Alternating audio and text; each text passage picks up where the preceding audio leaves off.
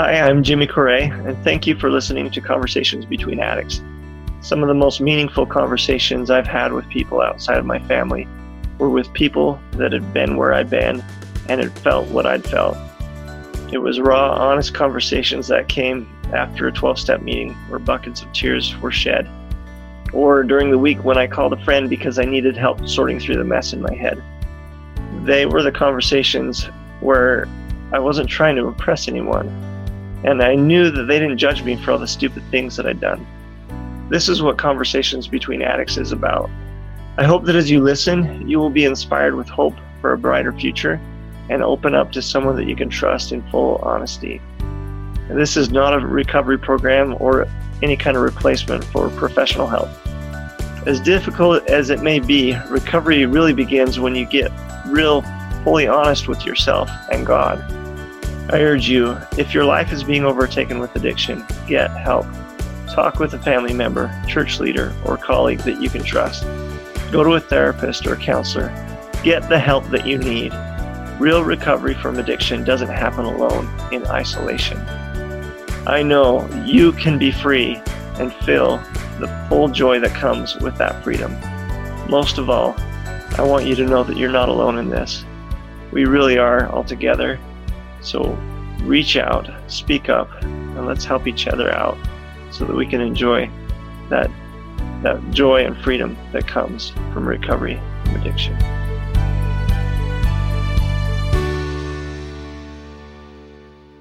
Welcome back. This is part 2 of our conversation with Karen Broadhead, a mother who knows. So, okay, I've got a question brewing in my mind now. And I love this principle of, seeing that sometimes as parents we get in the way of our kids of trying to do stuff for them when we need to let go and let the Lord take over.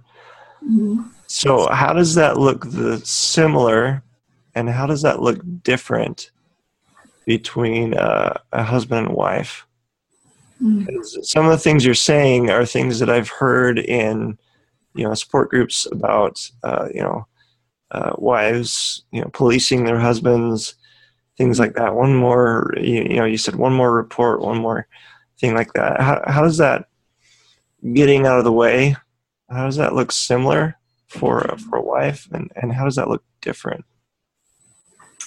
Well, first you have to understand it's a whole different perspective that as a mother, you feel like you're, I think because I've dealt with betrayal trauma, and because I know lots of women who are living there and figuring all that out and fighting the good fight with their husband, and they're trying to, just learn and let God do His work with them. I think that it's important to understand that with a mother, you, as a wife, you feel responsible in I'm not enough kind of way. Or I should have, done it different, not done that. Or what am I not doing, and what can I do different? Or, how can I police this and make sure that this pain doesn't keep happening to me and protect myself? But as a mother, you have this feeling of betrayal, but it's a betrayal of who you thought your child was, especially when you think everything about them is like right, amazing, noble, cool in every way. And you can see them becoming that celestial oriented man, he's just so cool.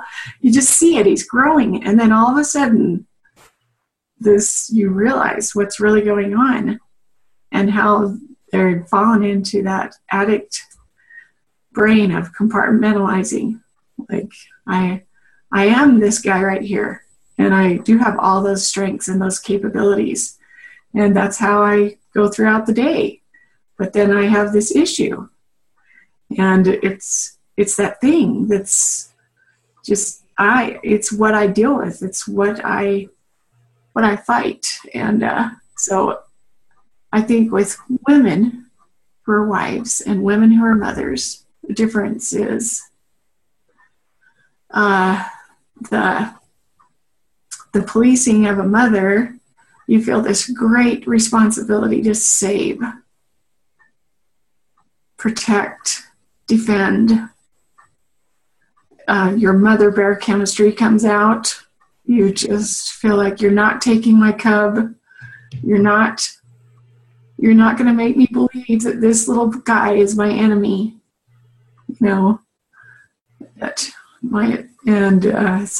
I think the policing and the helping, it becomes like God expects me to do that. God requires that of me because I have this stewardship over this child. And with a wife, I think it's a little different because you're dealing with a personal affront to who you are as a woman and how that affects the intimacy of your relationship and all the heart that you've given to someone and how that affects you. And with a mother, you're dealing with just, there's a bond there with your child and it's intimate as well. But when you find out something like this is going on, one of the biggest shame points mothers feel is, I hate my son right now.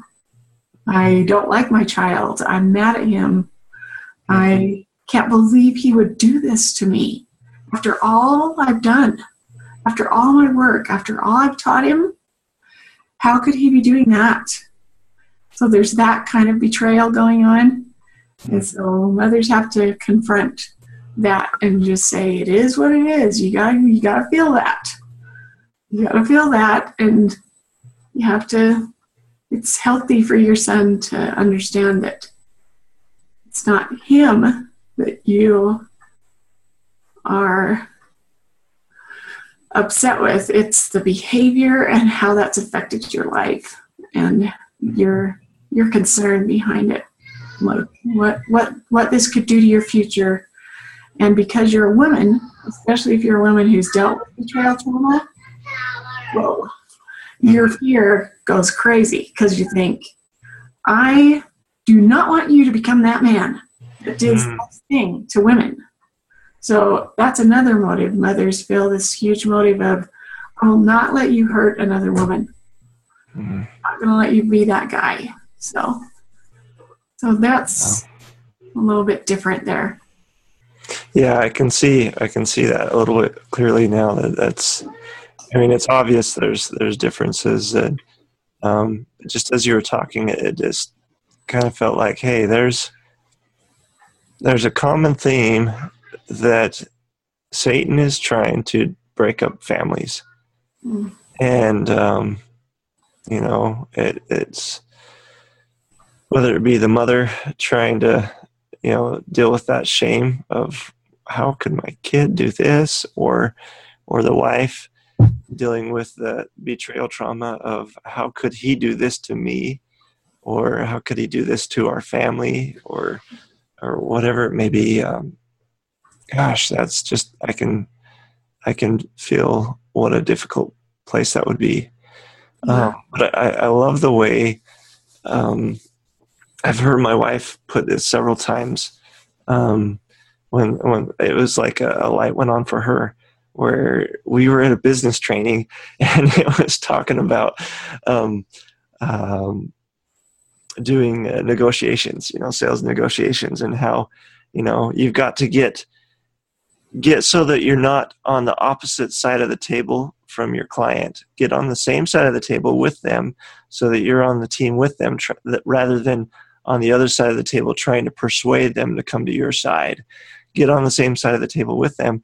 And she said it was like she could see in her mind, a conference table where there was, she was on one side and I was on the other. And then, instead of being on opposite sides and then on the other corner, you've got the Savior trying to get us to go over to his side. And then on the opposite end, you've got Satan trying to get us to go over to his side.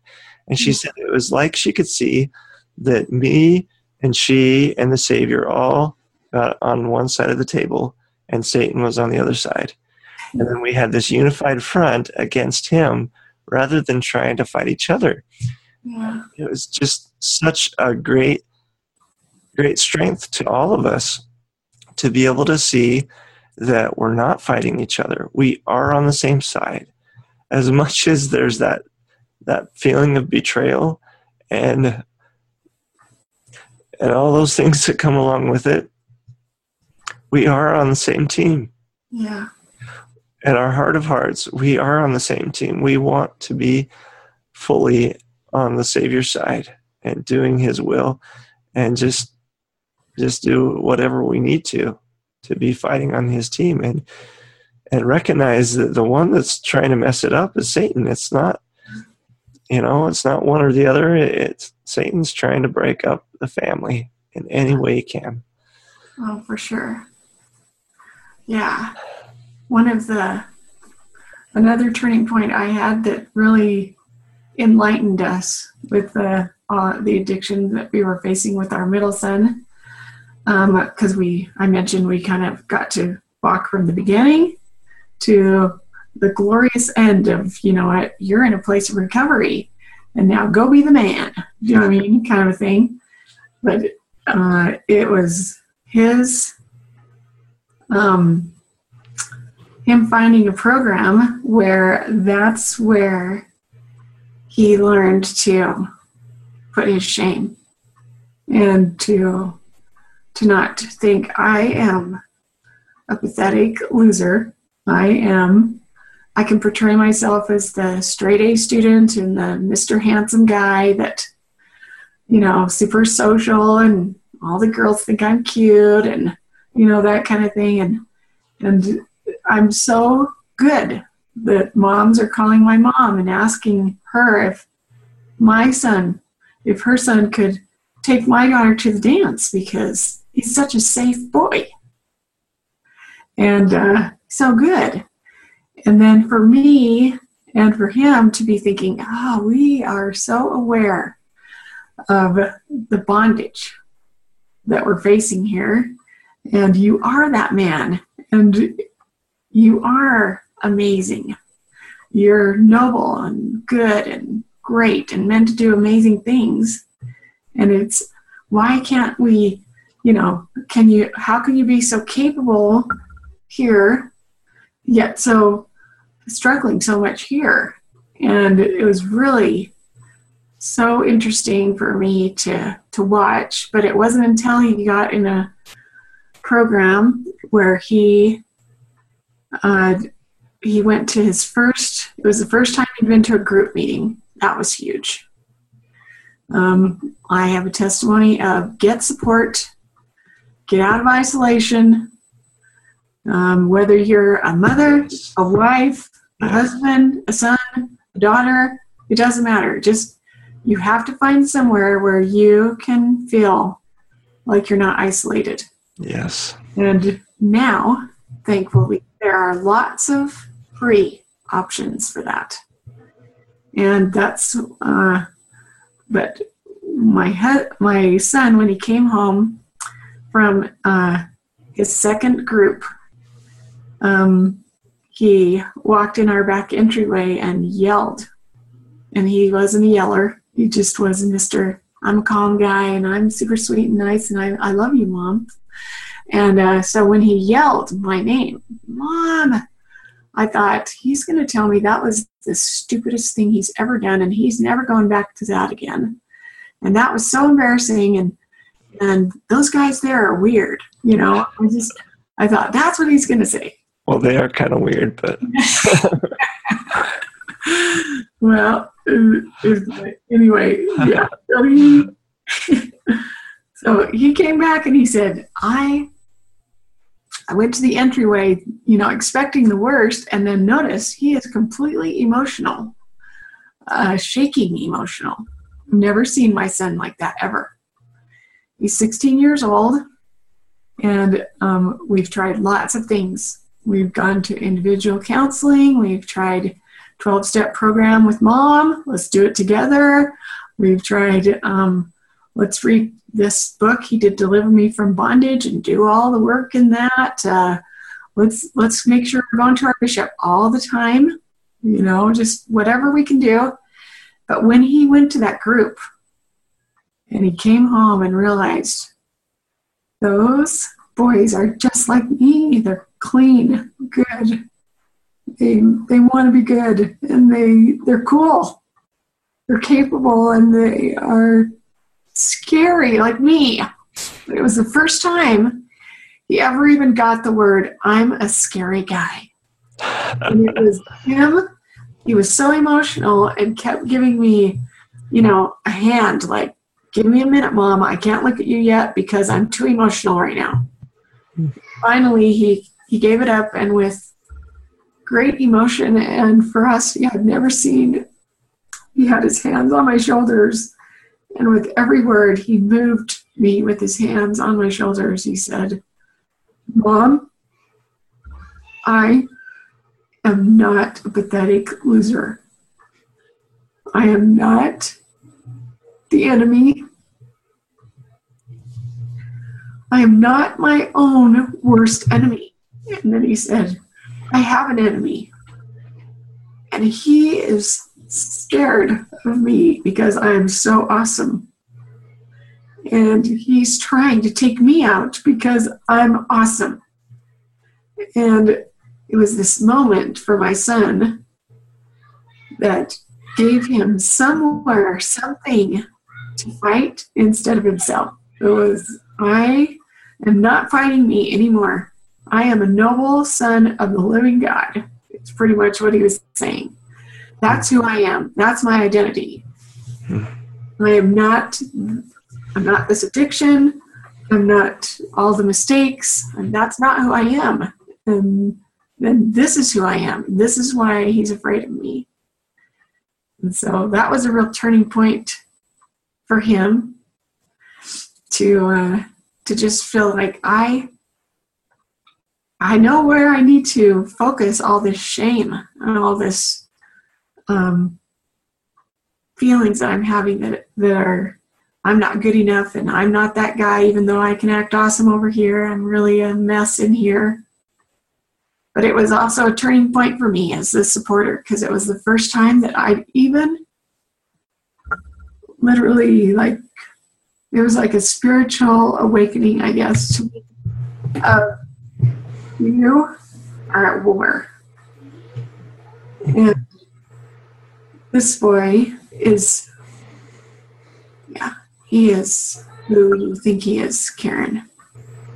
And he's going to get there. Gosh. Yeah. Oh, man. I'm a firm believer that if people who are in this fight don't have a healthy respect for the adversary, they literally, it slows them down. I have to understand that whether you're the person supporting or the person who is fighting and trying to get to recovery, it is this knowledge of I have a healthy respect for the adversary and I get why he's after me, and fight your very hardest to stay connected with your divine identity. But that's who he's trying to take out.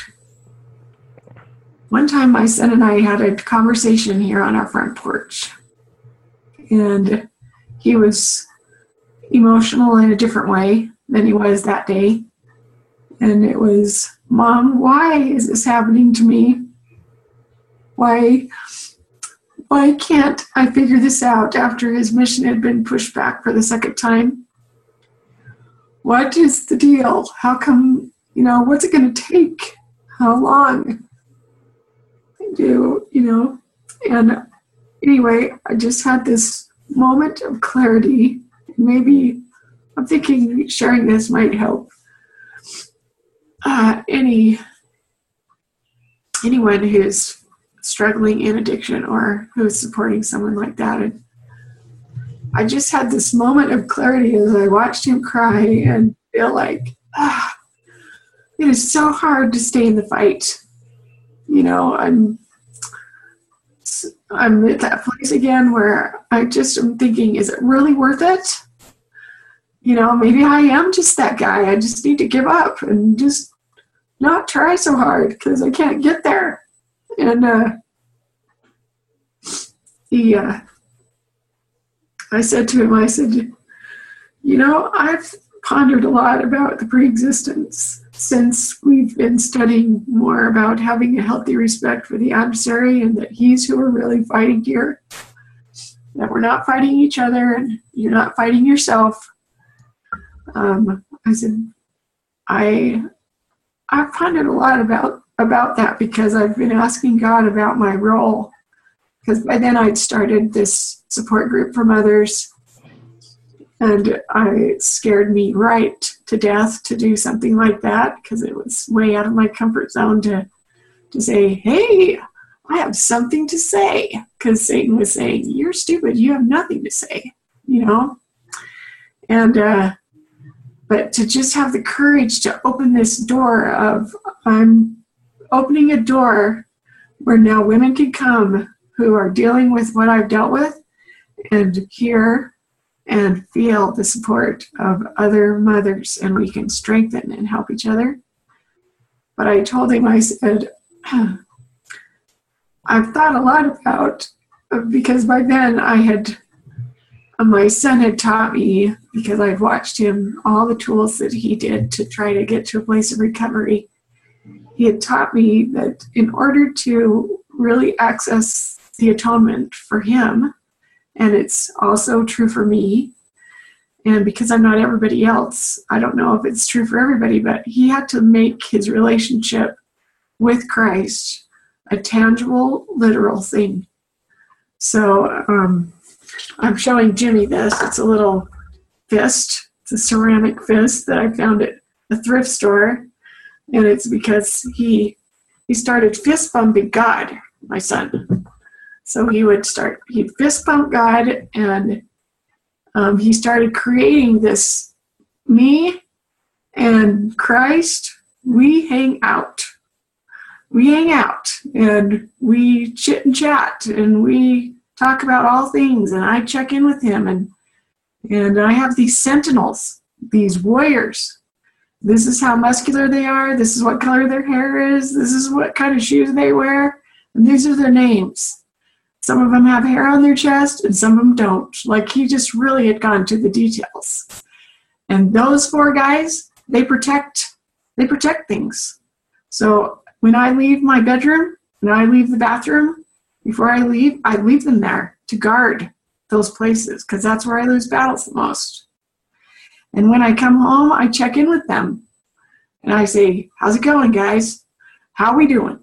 And it's a way for me to check in with myself. And when I go to a dance where there's going to be girls, or when I know I'm going to be triggered, I bring those guys with me. And I tell them where to stand. And so he made this real reality thing. So to me, on the porch with him crying that morning, after seeing him fight so hard and do so many cool things, and I just cried like I am now, and because the answer was, I don't know why you have to be here again, and why you, after all these years of trying this hard and all the things that you've done, then you're still figuring it out. But I did say, I said, have you ever considered, because I've considered this, because he taught me to say declarations, because he would declare that he was a son of God and who he was. And so I started saying a declaration, and it was, I am Karen Broadhead. I am a fearless warrior for Jesus Christ. I stand strong for truth and freedom. And I said to him, when I made up that declaration, I did it in my letters to God. And I had this thought, I wonder if in the war in heaven, because I said, imagine how intense that was. Because look at the ferocity and the tenacity of the adversary just in our lives right now. look how hard he works at this. I said, imagine, what must that have been like in heaven when we all were defending the Savior and his cause, and people were choosing sides. And I said, just think of the politics of our day, how hard people try to say, get over here on this side. Hey, vote over here, you know? And I said, imagine the spiritual war that was. It was a war that we fought with the words of our testimonies. And then I said, because I have started learning from you and seeing some of the things you've done, and you've taught me to say declarations, I think that sometimes I wonder if who I was in the pre-existence. Who was I in that war? I asked him, I said, could it be that you are here again having this struggle, and it's this big, because God wants you to get that you can't do life without me. You can't do it without me. You need me. And because you are so capable, you are so cool, and you could do amazing things without me. But I said, what if you were that man in heaven? What if you were that guy in heaven who stood in defense of all hundreds, thousands of brothers and sisters and wouldn't let the enemy by to go and convince them again to come to their side? What if you were the guy who stood in the circle around the Savior and said, we'll defend him till the bitter end? What if you were that guy? And I said, maybe that's why. Maybe that's why you're just really being worked on. Yeah, anyway, Satan's just ticked off at him, that's all. Yeah. So I do have a testimony, because I've met enough men and enough women that, yeah, it's the best of the best that are. Yeah, I'd be inclined to agree with you. It's incredible the many meetings I've gone to, support groups, 12 steps, that I look around the room, around the table, and all the guys, they have the scriptures just filled in their minds. They have, at the tip of their tongues. They've got your back. They love their families. I hear you, and I'm so sad that we are way out of time. I could just keep going with this. I love listening to this experience and this wisdom and feeling of your spirit. You truly are an inspiring mother who knows, and I am so honored to have you share this time with me, and hope and pray that the things we've shared here will strengthen and help somebody else in their journey as well. Me too. So we do need to end. I'll give you the last word before we go. Oh, are you sure you want to do that? Absolutely. Oh, you know what? I guess the last word for me would be just to praise and give all the glory to our Savior, and just say that I believe him. And I am so proud to stand with him and to stand with people who get more than anybody else on the planet what his atonement is all about. And so that's my final word: is he lives, he's real, and his promises are real. And it doesn't matter what role you're in, because that his work and his glory is really to save us and to bring us home. And so he can do it. And even though we're that weak and that broken, he can do it. Oh, thank you, Karen. Thank you so much. You're welcome. Thank you, Jimmy. I love your spirit. I'm so thankful for what you're doing and for who you are. Thank you.